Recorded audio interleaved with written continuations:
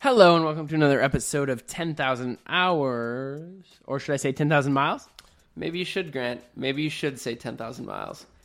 Because this is an exciting episode. This is the first of 4 episodes that we were lucky enough to record on location in Portland, Oregon, in a series we're calling 10,000 Miles, where we take the show on the road. Literally, Grant got to travel to Portland, Oregon, and talk to people, very cool people, I might add. Humans, Yes. I might add. You might add, in their natural habitat. Yeah, they were right there in their natural habitat. So I went to Portland, talked to some real rad people, if I'm Yes. going to use the language of Portland. Also kind of my own language, but the language of Portland. It's Portlandese in a way. Yeah, Portlandese. And spoke with them. You know, it was very much like any other episode, but I was there, and it was so cool to like be in the flesh with these folks, these really cool folks.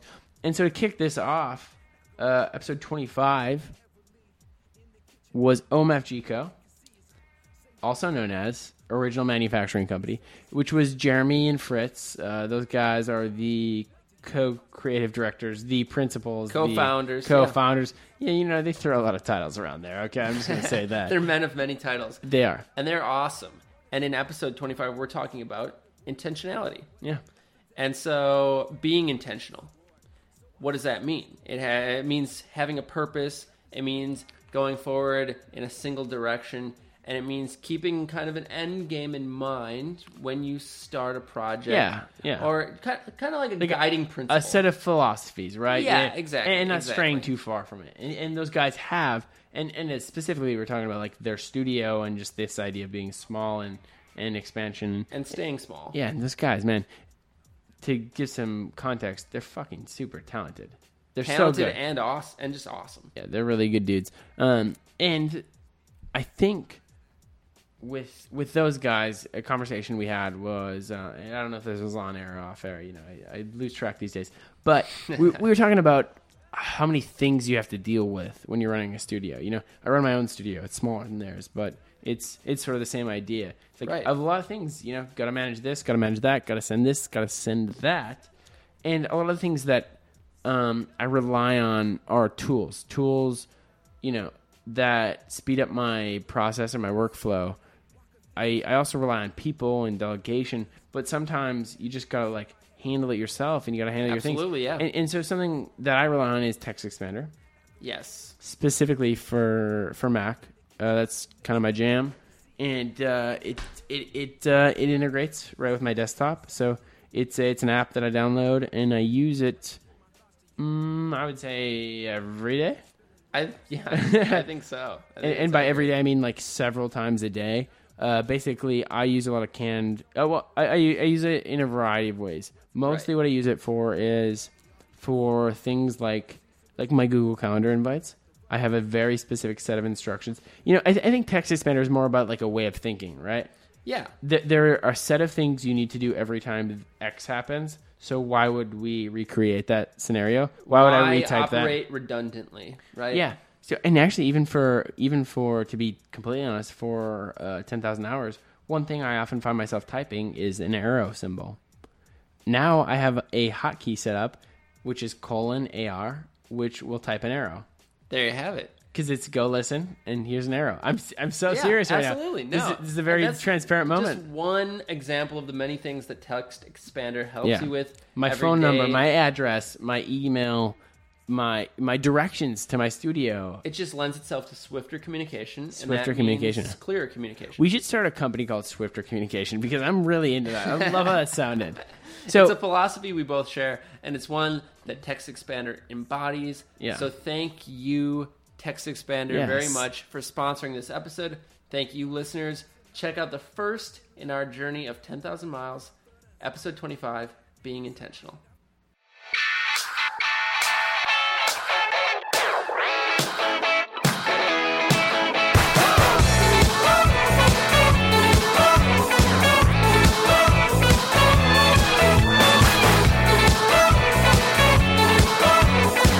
But being in a garage band would be sweet. Yeah, we don't want to discourage that. We're at all. mostly ska funk, but we have some hardcore rap influences. we settled for a podcast.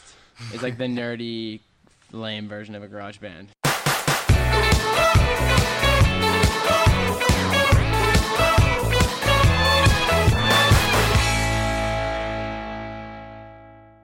All right, Vin, can you tell me what you're putting your time into, what you're working on?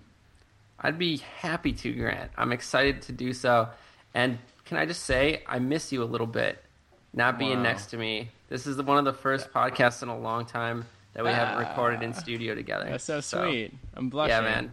But it is exciting to talk to you from scenic Portland. And I'll kick things off with what I'm working on. At work, we are putting a lot of work into this new Samsung business that we just acquired. It's for their printing division. Super cool client. We actually work with their HQ over in Korea, so that's presented some interesting dynamics and challenges. You speak Korean well, as I know. No, I know a couple phrases because my darling girlfriend is Korean, but I cannot even begin to help with the business talks by any means. But yeah, that's kept us really busy. We're doing an online campaign for their printing division. Get out there. Yeah, do that. Do the work. That's nice. I like it. Yeah, it's been fun. What about you, man? What have you been working on? Well, I'm in Portland now, so that's pretty cool. Hi. Sure I'm is. in Portland. Just been jamming on a couple identity projects and that music video we were talking about, doing some pre-pro. Real pumped on that. And, of course, the podcast, which is a primary reason for coming out to beautiful Portland. And it is beautiful right now. I miss it. And I'm not just the weather. I'm talking about our guests today. A couple of beautiful fellas, let me just say. And I would love to ask them what they're working on. But before I do that, we're talking to Jeremy and Fritz. Or is it Chris? Fritz. Oh, yeah. Fritz. Excuse me. Yes, Greg, you got it right. Okay, thank you so much. The principals, the co-founders, the assistant principals, the lunch ladies, as we discussed, they do it all here at OMFG Co., the official manufacturing company here in Portland. They're a creative studio. I'm sure they'll tell us more about it, but real cool spot. And so, guys, in our first Portland, actual in-person Portland interview, this is monumental. This is huge. Groundbreaking. Whoa. What are you guys putting your time into? Just recently we, successfully relaunched our site, which was a big deal for us. Yeah, we're stoked. Went well. It got off the ground. Woo. And Looks great. Thanks, appreciate that. It was it was a massive task for us because neither Fritz nor I are. That's not really our forte. Web stuff is digital in general. Is we prefer the analog. We prefer the spaces. We prefer the conceptual, the thinking, the making with your hands. And so digital is we know what we like and we know how to make it look nice, but to make it, to develop it is just like one of those conundrums that we've struggled with forever. So to get this thing real and get it live and have it work the way we want it to is just monumental. It's huge. Yeah, and I think it was a really fun process too, just to work with our friends at Cabin, and like going from the first round of creative that we showed them and them kind of coaching us through what we need to be considering with something that's completely scalable, So I'm curious about Cabin, but also could you so that was Fritz talking. The first guy was Jeremy. We're in an audio format, so we got to give some context. So Cabin, what's Cabin? Is that a development firm or something? Yes. Okay, and that was Fritz. A little bit of a lower tone, maybe. Me? Yeah. I'd say that. Perhaps. Maybe. Get out of here, man. Cool. So congrats on the site. That's real exciting. I know that's super hard, especially bigger companies. There's teams of people working on it, and half the time nobody knows how it gets built. Yeah. But yeah, God, it's tough. So yeah, for real, it was a lot of late nights, a lot of weekends. And because we had to juggle our client work, doing your own work doesn't pay the bills. So. Unfortunately. Yeah. True enough, man. Right. Too true. Right. But of course, speaking of client work, we've got a ton of great clients we're working on. We've had a hotel in New Orleans we've been working on for a second. It's wrapping soon on our end, but it still has a little ways to go. Sweet. Do you meet those clients most of the time, or do you never? Mm-hmm. You do. Okay. Oh yeah. So we have to walk the property and get a feel for the city and all that stuff. It just makes the work better. Sure. It's kind of imperative. And this one was a cool opportunity where we went out to New York, met with both kind of development teams behind it, and then also with the interior design team who's in New York. They're called Parts and Labor, PLD. It seems like it fits into your vibe. And they're rad. They're really great. It's been like a super fun collaborative process. It'd be fun to work with those guys more. Nice. Yeah, I think the feeling is mutual between us. So we were excited to work with them. They were excited to work with us. So it's cool. That's a nice union. Yeah, for sure. That's the same for me and my co-host here, Vince. Hey, Well, I guess I can only speak for myself.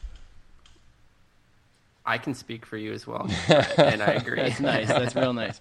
Okay, so I think we were talking about building your own site and the sort of the pitfalls or the toughness that comes with not you're not getting paid to do that. But still, it's vitally important. Super important. Super build important. a face for your brand. Right. So I think especially as a small studio, as a freelancer, even if you are an individual in a company, I think that kind of comes down to a little bit of time management, of course, on a practical end, but it's like intentionality, and it's what are you putting your time into specifically? What are you putting your energy into? What's a priority? And what's your vision? What's your realistic expectation? Yeah, exactly. And so I guess that's sort of the direction of today's episode, which is being intentional. Yeah.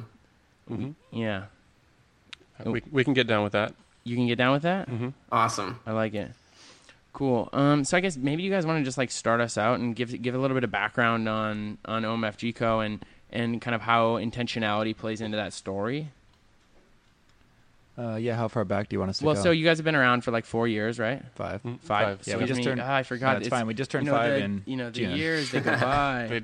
Time keeps on slipping. So you guys have been around for 5 years. Yeah. And we were chatting a little bit earlier, and we were saying, you're 4 people right now, and you've sort of kind of rode a wave and gone down and sort of peaks and valleys with that stuff.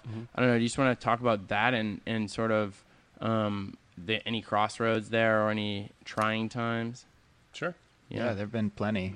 We learned the a whole lot. thing has been just interesting for both of us not having any business experience. We had plenty of design experience, and neither of us had ever taken a business class in our life prior to starting one. It's funny though that like so many people say that we're talking to creatives all the time, and it's like, well, business class, what the fuck is that? You know what I mean? Like, I don't know. I swear a lot of these business kids aren't actually learning about business, Yeah, I think it's really strange that that's not like a critical part of all design programs or, creative business.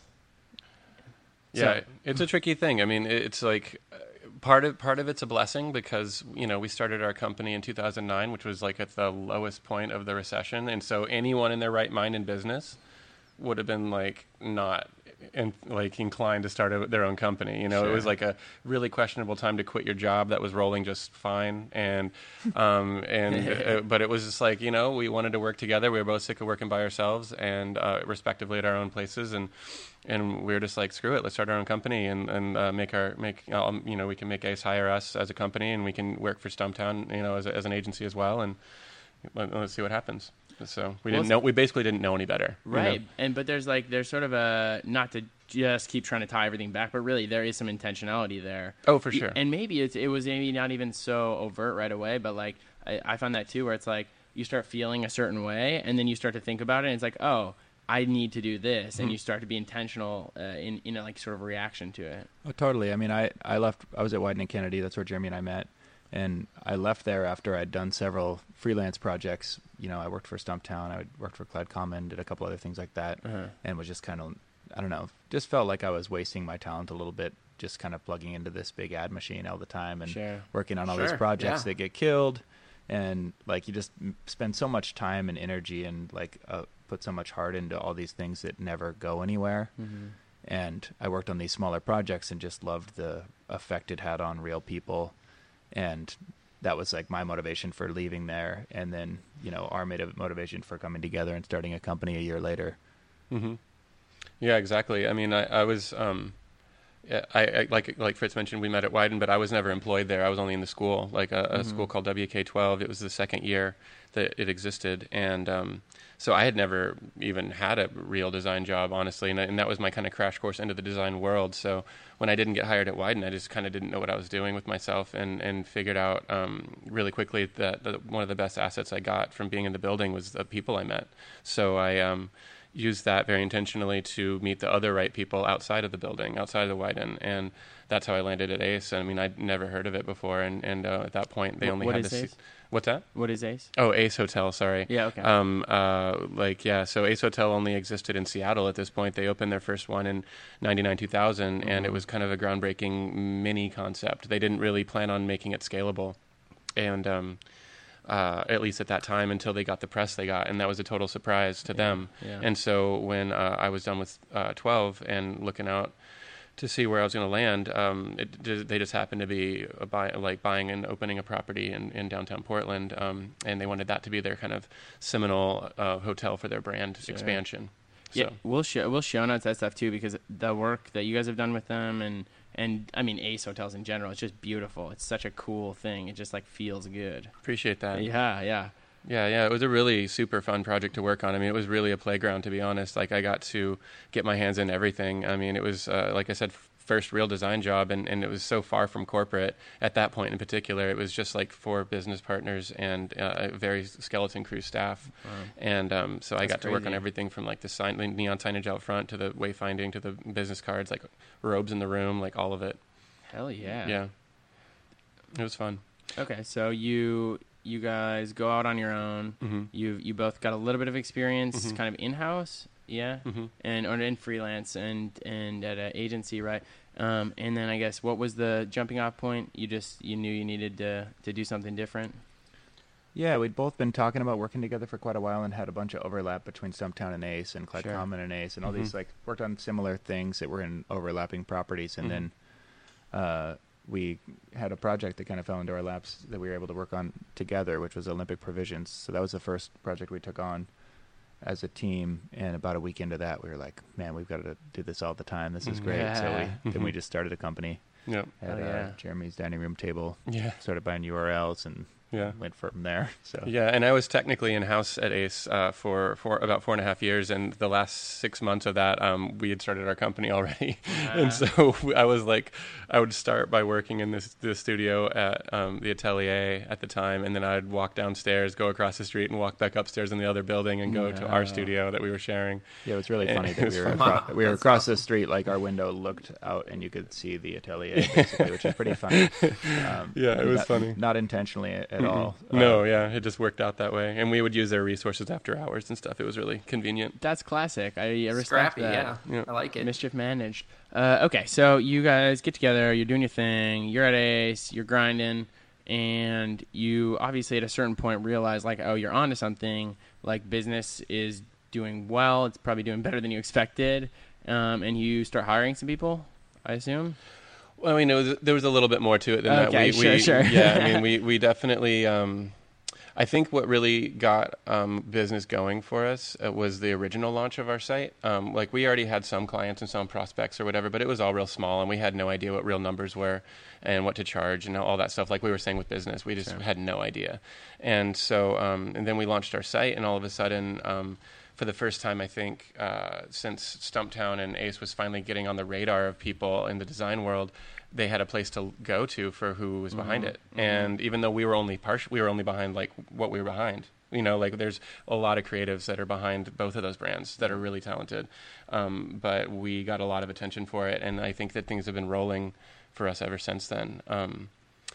And yeah, we've definitely had our ups and downs, and learned a lot of lessons along the way. Yeah, we had a third business partner for a while, a couple of years, and then had a number of interns, and then hired a number of interns to work for us, and then had a whole bunch of projects fall through, and changed a bunch of structure in our company, and scaled back to just 3 of us, and then stayed that way for about a year, and then started bringing on freelancers again for some other projects, and have kind of maintained, I guess, the same similar size and structure to our company for the last 2.5 years, but we've intentionally stayed small without, without having a retainer client or something that we know is going to pay us every month. It's definitely nice to keep our overhead low and then just scale accordingly. And then we can bring on the right people for the right jobs and work with a bunch of different friends of ours and stuff like that.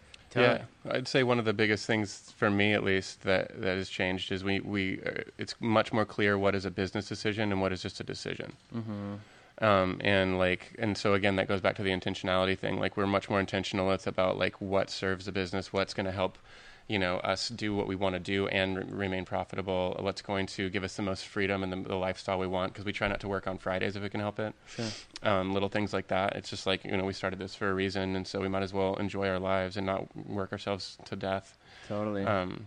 So there's a lot of intentionality about like where we are now, and it's all through the hard lessons of learning stuff along the way. So when you say you try and think about it like a business decision versus a decision and make that distinction, what does that mean exactly? Like, yeah, maybe some examples would be good for me at least. Sure. Basically anything that's business decisions often require a bit of sacrifice, like where you have to be really really clear with like what the opportunity, loss and gain is, in that situation. Absolutely, yeah. And otherwise, just a decision is just like, yeah, let's do it. That's great. When you don't really think it through, or that's the next thing. And I mean, we had a lot of just kind of happy accidents, so to speak, where we did a ton of projects for way too little early on. Sure. We landed on a couple that we probably made what we should make on them, and then that would carry us for the whole year, and we weren't really paying attention to right. which project was completely paying the bills, because a lot of them, it's like you get the passion of it is what drives it and what makes you believe in it as a successful project, but looking at all sides of it and saying, well, yeah, that was great, but we lost our asses on it, good portfolio piece, at what cost, like trying to really balance all those things. And then, moving forward from that, I think we first heard a couple years ago from somebody about this 80-20 theory that, you make 80% of your money from 20% of your clients and spend, 20% of your time on, I don't know, whatever that is. Same thing.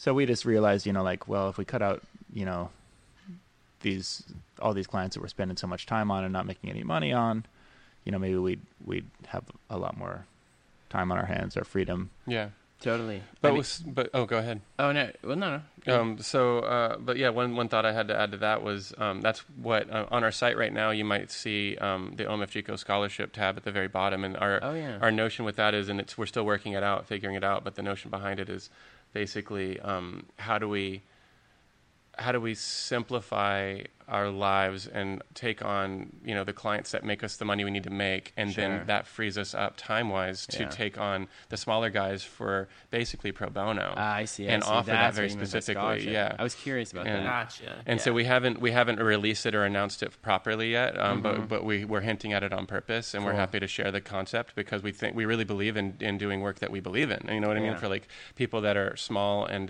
have a great idea and have a great potential brand but can't afford it, but the thing is, like that's the difference between a decision and a business decision. In the past, we would just be like, let's do it, and we would lose our asses on it, like Fritz said. And we just can't afford to do that now. We just know, we have different responsibilities with the payroll. We have different responsibilities with the family. Like Fritz has a kid and a wife, and his wife works and makes plenty of money too. But at the same time, it's like one of those things that it's just more responsible. Ultimately. No, totally. I mean, but I think it seems like you get caught up in this passion of the thing, but it's more responsible to yourself too in the long run of like valuing your own time, valuing your energy, your worth. I mean, what you guys were talking about is something we talked about on the podcast before. Vin, you've heard me talk about this, where it's like I started ramping some things up, and I had some employees like contracted, and I was like, oh yeah, let's do 3 months, 6 months, whatever contracts, and get people in there. And what I realized was not only is the business, very much a roller coaster, but beyond that, I just it took away so much of my flexibility, and you start doing so many of the things you don't want to do. For sure. And as you add the responsibilities on, that can be a good thing, and that can actually free you up in other ways. But I guess you sort of need to take a step back, which sounds like you guys are talking about, and be intentional. Take sort of a inventory of everything that you're doing, of what you want to be doing. And I mean, the financials too, that's kind of a huge component of a lot of this, which is crazy. And sort of it gets glossed over when we get super hyped on like creative work, right? Mm-hmm.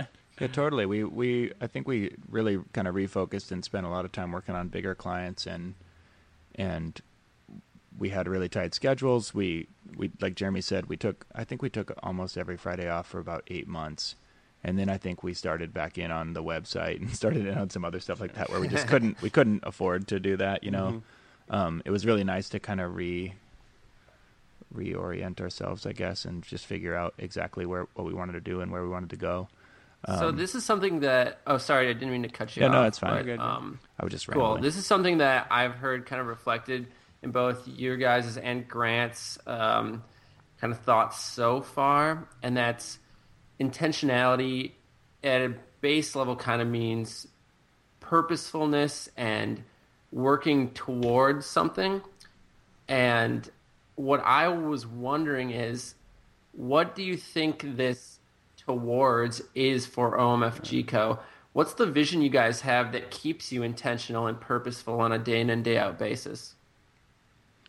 It's a great question. Yeah, we started without ever defining that, and then we talked to people about making business plans and other things like that, where having a mission statement. That's something we always ended up doing for our clients, and then suddenly we're thinking like, oh wow, we should have one of those for ourselves, And I think we had one, but we hadn't ever really defined it.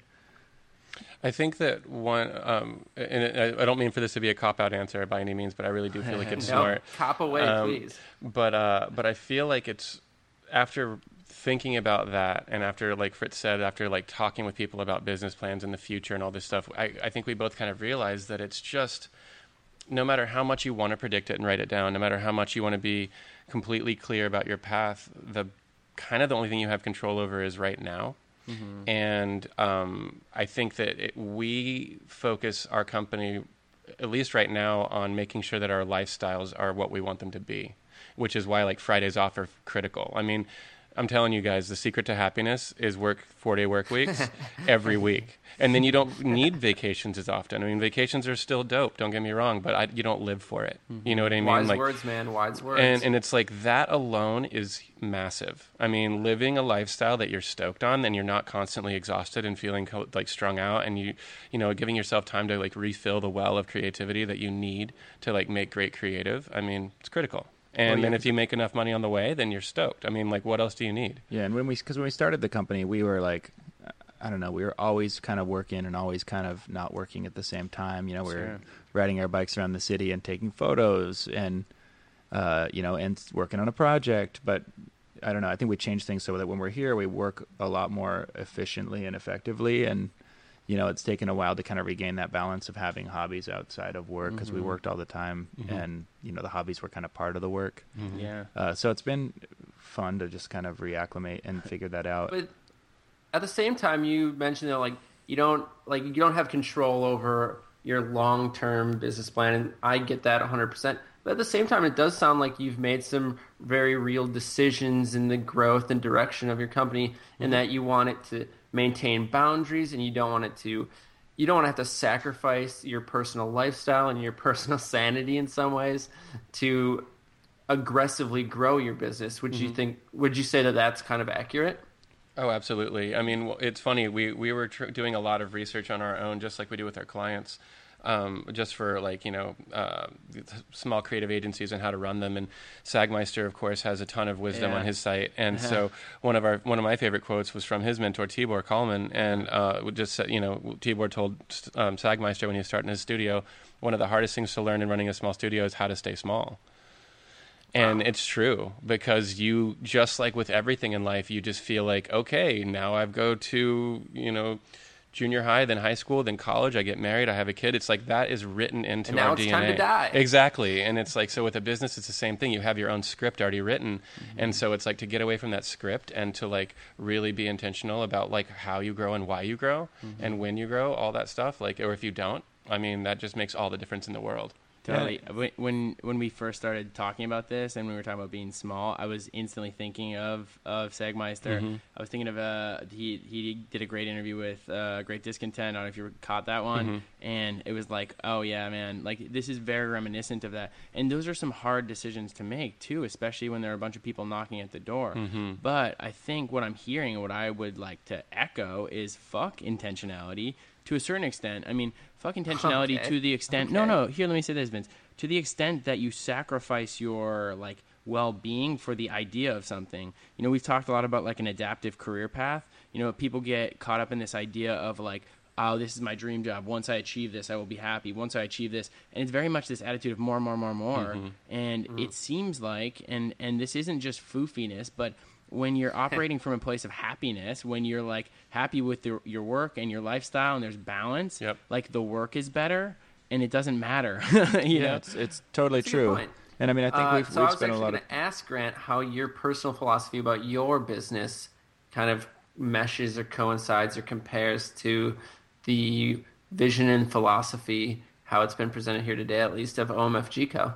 Sure, yeah. I mean, very different stage for sure. But like I said, even in the like 2 years that I've had my company, which is called Less, there have been those waves.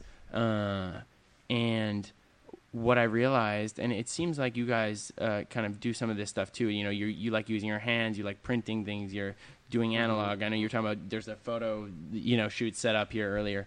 Like for me, what really drives me and kind of what keeps me moving a lot of times is doing multiple things, is being multidisciplinary, is working on video, is working on design, writing, and sort of a range of things. And I realized once I added people and I added layers, I was just like adding things that I didn't like in exchange for money. Mm-hmm. And what I realized was I could just do better at the other things in exchange for more money. And so I think it was more, more of just like, hold on, like let's look at the ledger, let's put some more into these categories, and even do things that, we talk about this a lot too. It's like complementary things, like even like the podcast. There's a revenue stream there. We have sponsors, but we wouldn't need to get paid to do it at all because it's fucking awesome. We get to connect with really cool people and have cool conversations. So like I think something like that too has been really, really helpful for me. Is like finding complementary, overlapping sort of projects. Maybe I'm learning something on a project and I'm getting paid. That's amazing, right? Mm-hmm. Yeah, dude. It's incredible. Absolutely. To echo that sentiment as someone who doesn't have his own business, who's working the 9 to 5, being able to balance the energy and effort you put into your career to the energy you save for your own creative pursuits and for the energy you save for your personal life, it's all very important stuff. Totally. And finding that balance is a big part of being intentional in how you spend your time. Well, yeah, and two, if you want to like get any of those like projects off the ground, if you're like really serious about them, you have to be intentional about pushing them forward, right? Mm-hmm. Absolutely.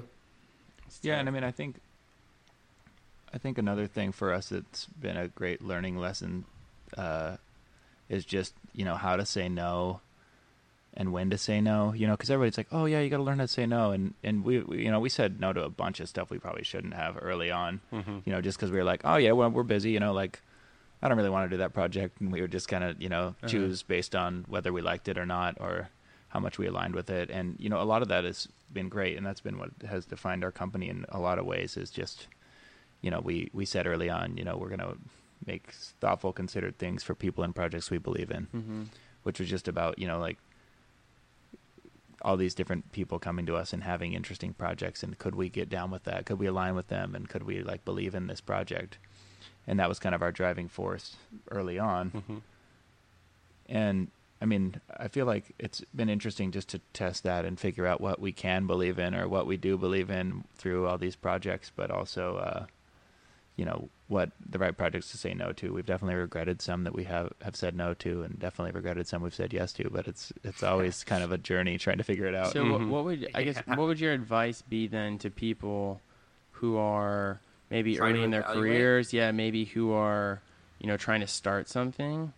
Because, a lot of times we talk, when we're thinking about intentionality, we want to plan, but like we were saying before, there's also value in just saying, fuck it, let's just go. Well, yeah, and you can plan a whole bunch and nothing goes according to plan, and then you spend a bunch of time planning for I don't know, things that didn't happen. Yeah. So it's like, so what are the necessary elements then, I guess, for somebody who's trying to, let's just say, starting a project? Yeah. You know, you guys talked to a lot of startups. What do those guys need to know or be sort of like, what do they need to bring to the table to actually have a startup? You know, I talked to a lot of startups too, and you know, who want identities, who want brands, who want XXX, and there are some I believe in, some I don't. So maybe even there would be really helpful for people. Is like, what are the indicators for people? Like, how do you know if you like, do you believe in them?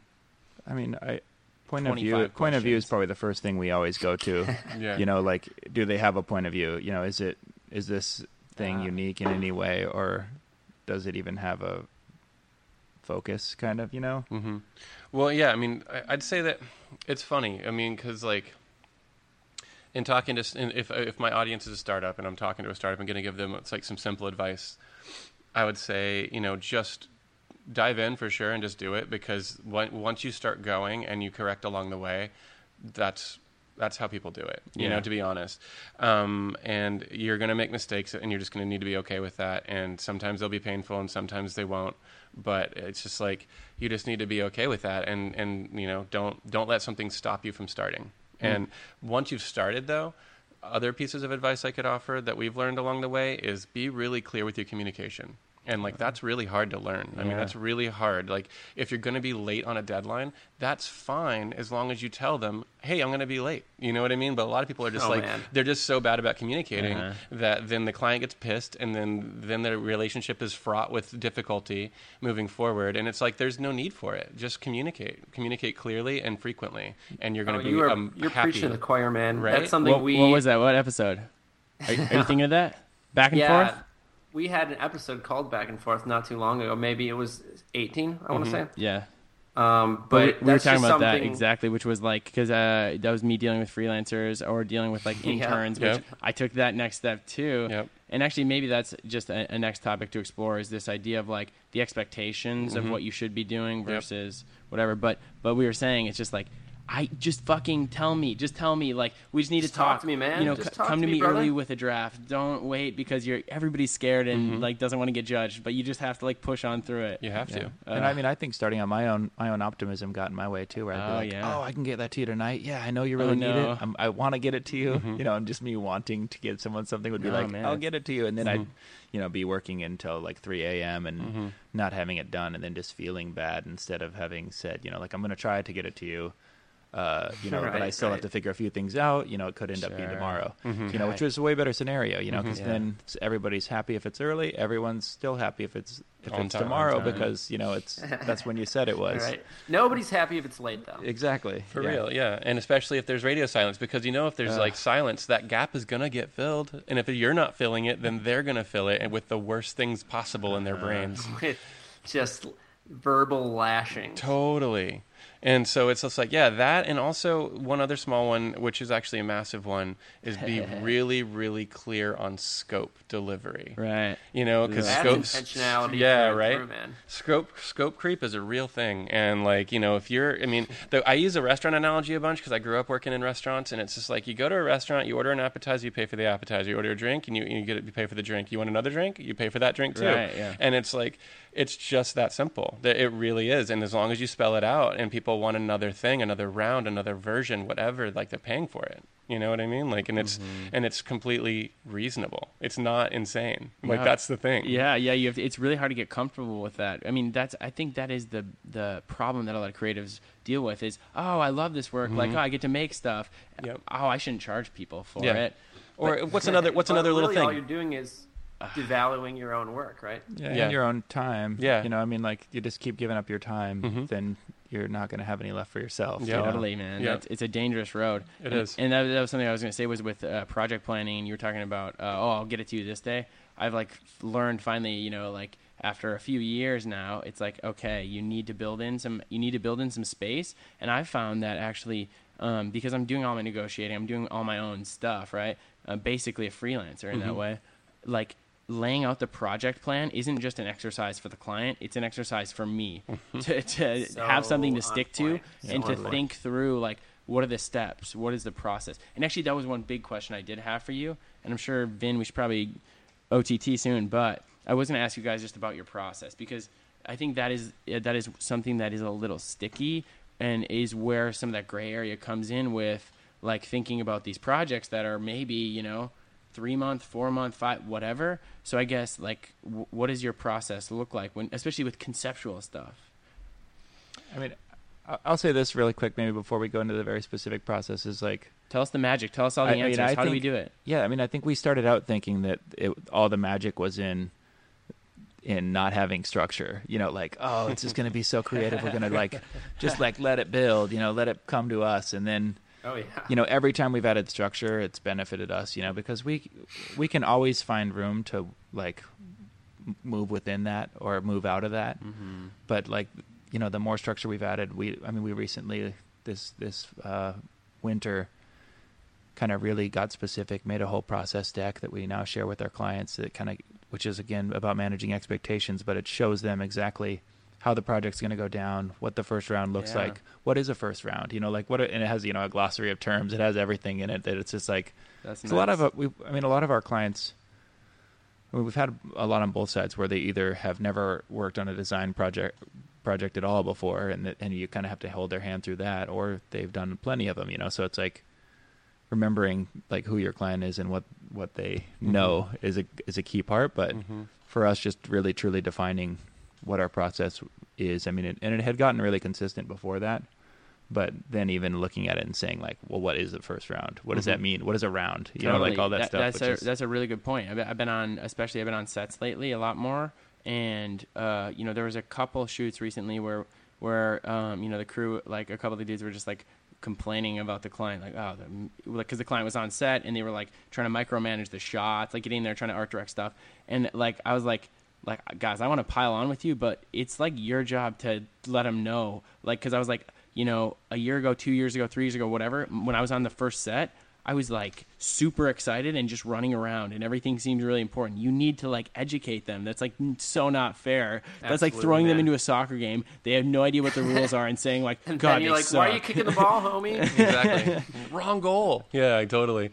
Yeah, no, it's true. I think that adding to what Fritz said, I mean, we've over the years formalized our process much more, but I think that we both realized along the way that if you formalize it too much and you stick to that in a way that's like almost robotic, you start to become sterile. Mm-hmm. And so we intentionally talked with Heather, our managing director, about like building in kind of like room for going like sideways every once in a while, or like this like magic moment that we might have an idea that we don't know how to bid for yet. We don't know what that idea is until it comes. And there's always those. I mean, just the one. I mean, like the meet sign in Olympic Provisions was totally that, where we're just like, oh, we need to put something there. Like, what is it going to be? And we like came up with the idea, and then basically just tried to figure out how to make it on our own so that it could be a part of the space. I mean, we did it for free, basically. Yeah, like $800 it cost us, and we charged them like $12. We made like nothing on it. It was ridiculous. You know what I mean? Like, it was insane. Totally. So, yeah, that was. But it's like this at the same time. That's like the moment when you walk in there, you go like, oh, look at that. That looks awesome, and that's the thing that everyone photographs. It's like it was in the New York Times in 4 months. Super it was cool. like super cool. That kind of thing where you just knew it had to be a part of the space, but didn't really know how it was going to happen, but just kind of make it happen because. So basically, be intentional. Put some guardrails down. Give yourselves like sort of a rough outline, but don't be too stringent because like then you leave some flexibility, some room to breathe. And to kind of strike on the magic moments. Yeah, and I guess quickly we could go out over our actual process. What is that? Which is, I mean, we often spend a lot of time doing research. We send our clients a questionnaire to start with. You know, anything we don't know about them, we ask. Sure. And try to come up with questions that are very specific to their business or what they do. And then from there, we try to develop a really solid creative brief. And we started off not really. I mean, I think we had kind of general idea creative briefs, but they weren't real specific, and they weren't something we had our clients sign off on. And that's a process we're really proud of now. Is just making really, really tight creative briefs. I mean, it's like a big writing exercise, and a lot of times we'll end up writing the mission statement for the company we're working on. In those, just coming up with a real clear, succinct way to even for them to talk about themselves, because that's a huge part of a brand. And a big part of that is making it really clear to them in the creative brief process that this is a collaboration, that their voice matters. So we use a lot of their own language from the questionnaire and from other things in the creative brief, and it like works to what I think of as unifying the creative side and the client side. And so you're working towards a unified goal, and then everything just becomes more of an easy navigable path. Yeah, and it just makes, it takes kind of the arbitrary out of a lot of decisions. And, it's like not about whether anybody likes blue or likes brown or whatever it is. It's about what answers the question and what, best serves the needs, So, I mean, I think we put a lot of weight into our creative briefs, and they just help so much throughout the process. They become the navigational tool throughout the whole process. Yeah, that's huge, guys. And I think a reoccurring theme in this conversation has been, clarity, both in communication with clients and with each other, and then also honesty, and kind of having a very sincere and genuine agreement about what you want to be accomplished, and then honesty with yourself as well. What projects you really want to take on and why you want to take them on, and then what you want to get out of them. And I think if everyone is open and honest with each other, being intentional and purposeful with the work is a lot easier. At least that's what I'm hearing in this conversation so far. Totally. Just briefly, for people who like aren't familiar with the creative brief, or maybe are, but like, what does your creative brief typically look like? It's like, I mean, honestly, it's built off of really obvious questions, but that people don't take time to answer. It's like, who is blank? Who is your company? You know what I mean? And, it starts with defining like challenges. What are the like challenges of the project? What's the mission, goal? Then we have a North Star type of vision now that's like a bigger one than the mission, kind of a further down the line type of idea, loftier. Big idea. And then we go into keywords, which we always make, we probably put down 20, 25 keywords, and then we always try to narrow that down into 5, and we want them to be just kind of like universally understood words, not a buzzword necessarily, but something that really means something to that client and to everyone. Yep. So we kind of try to unpack those and make sure everyone's on the same page, and the keywords become a pretty critical part for us. It's kind of like brand further pillars down the line at the bottom. Those are the ones that we end up going back to a lot, like to hold our designs up against, or it's literal language. We can say like, does the design feel like this with this whatever word that applies, and so between the keywords and the mission statement, I think those two really support each other. The rest of it is more context, like gives you like, we do some research into the creative or the competitive landscape of whatever their industry is. We write down other tidbits of information that we feel like could be relevant in like either their own personal histories or whatever, because there's all sorts of like little side bits of information. You never know where they'll fit in. And then we always just define the target audience at the same time. Yeah, just exactly. Who are we talking to? Nice. Nice. This actually sounds really like I do a similar thing with, especially with like new identity projects. I call it homework, and it's like week 0, like before anything ever starts. That's got to be completed. Exactly. Well, both those approaches sound succinct, and they sound straightforward, and they sound reflective, which is what I look for in my briefs. Don't always get them. Ideally, that's what it looks like. And I know we are riffing. We are just on a hot streak right now. Lots to talk about. It's the weather, man. It's warm in here. I'm going to break it up. I'm going to be the bad guy and say, let's get off the topic, even though this topic so far has been great. And so this is something we're doing for 10,000 hours, 10,000 miles. Special. The 10K road trip. Special. Yeah, exactly. Everyone we're talking to in Portland, we are talking about the off-topic topic of home in its many ambiguous and vague meanings, what home means to you.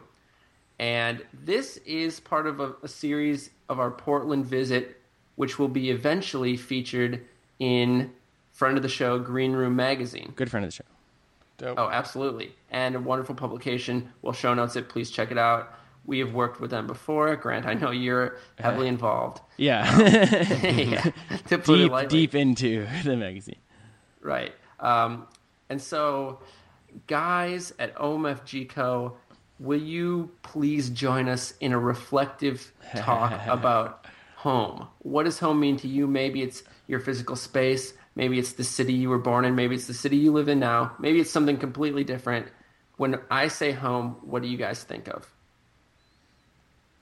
Whoa. I know. Whoa. Yeah, it's hard to narrow it down to one thing because I think like all of the things you listed sound pretty familiar as home. I think for me, home is ease. Whenever things feel like less of a struggle, they feel a little quieter. They feel a little more still. I'm lucky to feel like I have that in Portland right now. I feel like I have gone through long stretches where I didn't have that at all, and that was also in Portland. So I don't know. It's very esoteric. That's perfect, man. Home is repose and reflection and quiet time, and that's a really important thing, to have a place to recharge, like sanctuary, if you will. Indeed. Yeah, and for me, I mean, I think it's really family focused, just because my house is definitely home, but it doesn't feel that way with my family out of town, or if I'm there by myself, it's always just kind of like, oh, yeah, this is all right. It's nice to have some free time, but it just doesn't feel like home, so it's like the relationships. Totally. It's just, I think, comfort and, I'm trying to think what else. Was there a point where you felt like your home transferred from like a childhood home to like, oh wait, now like I'm actually like where I am now is home?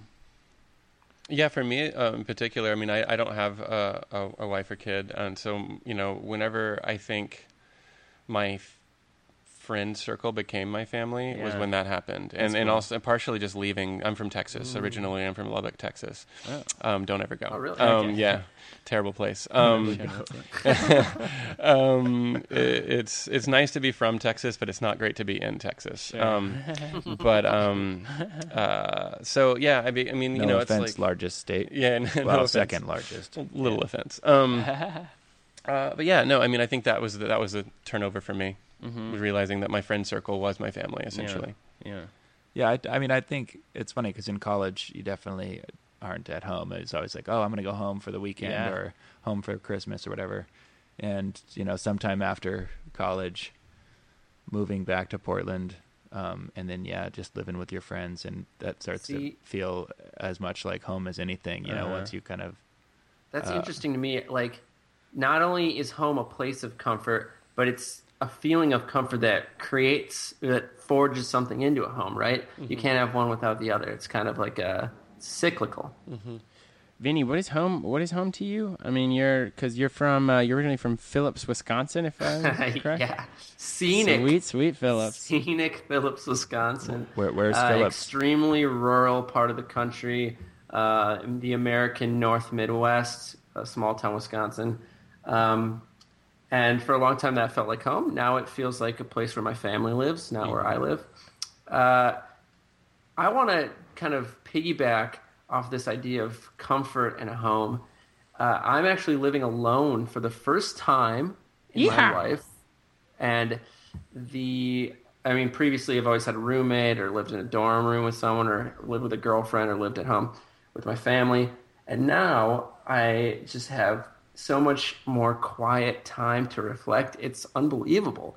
And I didn't realize how much I missed this like solitude, this isolation, until I had it again. Bravo. You and I both, I think we moved into our loneliness at the same time, right? Yes. We renounced our communications and connections together. We became hermits. Not accurate, really. But and actually I have like a home studio, so it's like bed and stuff is like upstairs and then everything else is downstairs. So it's definitely like non-traditional. There are not many people I know who do have that sort of situation, but I love it. I'm actually like the past 3 months I've been like the happiest of my life, which is crazy. Wow. And we're still riding that wave, which is really cool. That's great. That's awesome, man. Do you feel like you're more at home upstairs or downstairs? Ooh, a dangerous question for Grant. Well, it's reflective. Are you more at home in your personal time or while working, man? Uh-oh. I feel like there may be the slight separation of a stairwell, but I don't think it changes anything. So I think probably I'm more comfortable like chilling upstairs, I guess, like reading. Okay. And so that's always really nice time. Whenever I'm like reading a book, that means like I probably don't have something like that needs to get done right then. Right. But I mean, I'm also like very, very, very, very much, if not the most at home, like 2 a.m. at my computer or with a notebook, like sitting at my desk, in the same spot. It's just like Totally. I'm a big fan. So that's For probably sure, the man. closest thing to home I have. Home is a blank page. Is that right, Grant? There it is. Beautiful. There's my forced philosophical metaphor of the show. Yeah. I have one every show. You have, you have 3 or 4. I You shoehorn fit them in in. there. Yeah, you shove them in. Well, thanks, guys. That was a very enlightening conversation Touching, about really. home. I feel some of my own feelings reflected in yours, which is always nice. Now I'm going to jump back in to our last words, which is how we wrap up each show here on 10,000 Hours. We jump back into the topic with 2 questions for our guests. Big questions. 2 big questions, and in order, they are: 1, how can our listeners support you guys at OMFG Co? What should they do to show their support? And 2 is, if you wanted those listeners to take one thing away from your time on the show, what would that be? Only one thing. Do we each get to answer this question? No, you each get half an answer. No, you each get No, a, of course. no, because you're a half total. You each get a quarter of an answer. You get the first half of the first answer. All right. Perfect. No, you guys can take it away. All right. How can they support I can't you? remember the questions How anymore. can the listeners support you guys? How can we be supported? You guys, listeners could write us love letters through our site. Yeah. Okay. We'll show it a mailing address if you want. sure. Sure. Oh no, through your site. Through oh, our yeah, site, No, that's yeah. nice. That's nice. Yeah. You yeah. scroll to the your bottom. contact form is Yep. fantastic. Yeah. Oh, Thanks. perfect. Yeah, there's a little love letter form. I think that's how I got in touch with you guys. It I is. wrote you a love letter. It is. Yeah. It's true. So that's a way of support. Also, just go be happy and make amazing Oh, work. man. Like Yeah. that would support So the shit out of selfless. us. Yeah, we don't. I'm Yeah, into you don't that. have to buy our merch. Only buy it if you want to. Yeah, I'm super tempted. I think I'm going to get the Why Not Today print. Real big fan of that one. Word. I think we can figure that out. Cool. Oh, man, too good. And then But maybe the less selfless listeners want to actually go to your site and your social media what is the contacts and what is your interact website? with you. it's omfgco.com. Yeah, and buy all of our merch. It'll be the best. Yeah, buy all of them. Buy it in every size. That's awesome. Yeah, buy 2 or 3 of them. Yeah, like, and, whatever you're gonna and get. every purchase, of course, you guys donate a pair of shoes. A kitten. A kitten. Yep. Kitten wearing shoes to a child. We buy a pair of shoes for my son. A pair of shoes to a kitten on a dolphin. Wow, this is such beautiful work Nice. you guys are doing. Yep. It's great to do creative work, but with a conscience. Yep. That's Exactly. really cool. The second one, what could people take from this talk? Well, I'd hope that it would be, for me, it would be, make sure you're actually doing things you like to do, because it's easy to trick yourself otherwise. Doing creative work is cool and everything until all of a sudden you realize it's not cool at all, and it's still creative, but you're not stoked or whatever. But so it's a complicated thing to check. Like, I guess what I'm saying is, like, make sure that you can check yourself honestly and frequently.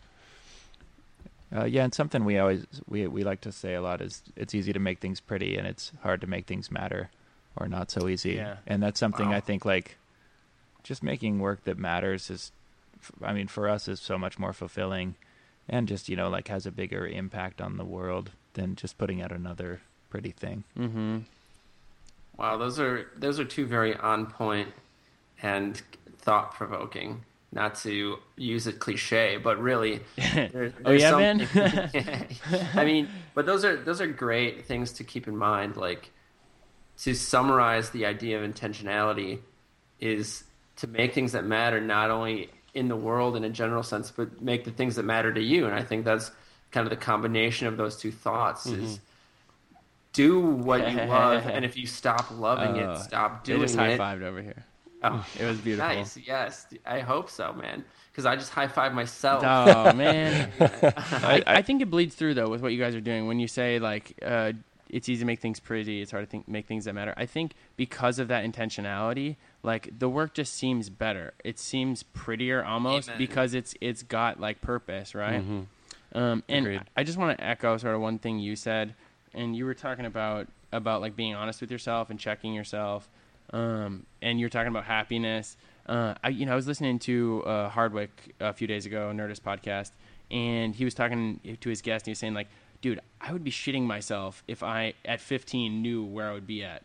And it really got me thinking, and it's like, that really is what I was talking about before, is this idea of the future and this, like, projection into the future of, like, what's going to be good, what is happiness, and of the expectations of people and of yourself. And I think that's the thing is, like, even, like, I think a lot of people would look at you guys and your work and what you guys have done and just be fucking floored, right? Like, oh my, I would be so happy if, right? But I think to kind of humanize you guys is to say, like, well, what does any of this matter, right? If you're not going to find happiness and purpose in the work you're doing, I think just be honest about what you want and really kind of find ways to figure out who you are and then kind of operate from that place of self-awareness. Agreed. Yeah, the other thing I think, as one more note, is just we laugh a lot in our studio. We like do it for the make lols. bad, dumb jokes constantly. Yeah. Ruffle and now. we just find ourselves laughing a lot. And I mean, it just makes our job fun. Every day we come to work and laugh a lot. So that's nice. Yeah, I mean, honestly, sometimes it's an insight or a kind of a roadmap into knowing that we're doing something right for our client or for ourselves. It's like when we're making something that we think is hilarious or really smart and stupid all at the same time. We feel like that's the kind of thing that when when it finally gets released into the world, people will be like, oh, I wish I would have thought of that, or I did think of that and I just didn't do it, or whatever. Right. It's those ideas. And Or why would anyone do that? Right. That's so funny. Right. Awesome, guys. Yeah. Well, thank you guys so much. This has been a great conversation, and I know I've learned a lot, and I had a lot of fun doing it. And so this has been worthwhile for me. This was an intentional move, and I think it paid off personally. And I really appreciate you taking the time. And I'm jealous that Grant is there talking to you guys in person. He probably gets to hang out for a few more minutes. We're drinking. We're drinking some of these. What is it? Post time. Post time Kolsch. Kolsch. Yeah. What, oh man. Breakside. Breakside Brewery. Yeah. So Breakside Brewery is a local brewery that makes great stuff, great beer. Sure. And they, for the past couple of years now, have been generous enough to offer Portland Meadows, one of our clients, a chance to make a limited run custom beer, and we got to not only design the can this year, but also name the beer itself. And last year was a bottle, and it was really fun. Oh my gosh! Yeah. So last year it was called Lucky as Hellas. Yeah, it was a Hellas beer. You guys, you're too much. Yeah, that's all getting show notes. Yeah, we have a lot of fun with it. Sorry, Vin, I couldn't let us get out of here without noting that the delicious beer and beautiful design. Thank you guys. If we could, I would like to try our very first. Or at least attempted in sync ship it. So we end every show saying ship it. It's sort of the mantra here. I'd love you guys to try and sync up.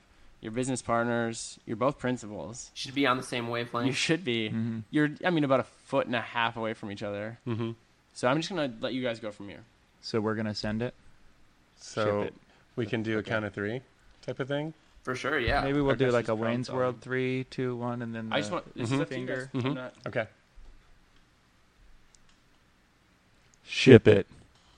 Damn, that was silky smooth. I'm into it. Oh my Beautiful. God. Perfect first take. And all right. Thank you so much.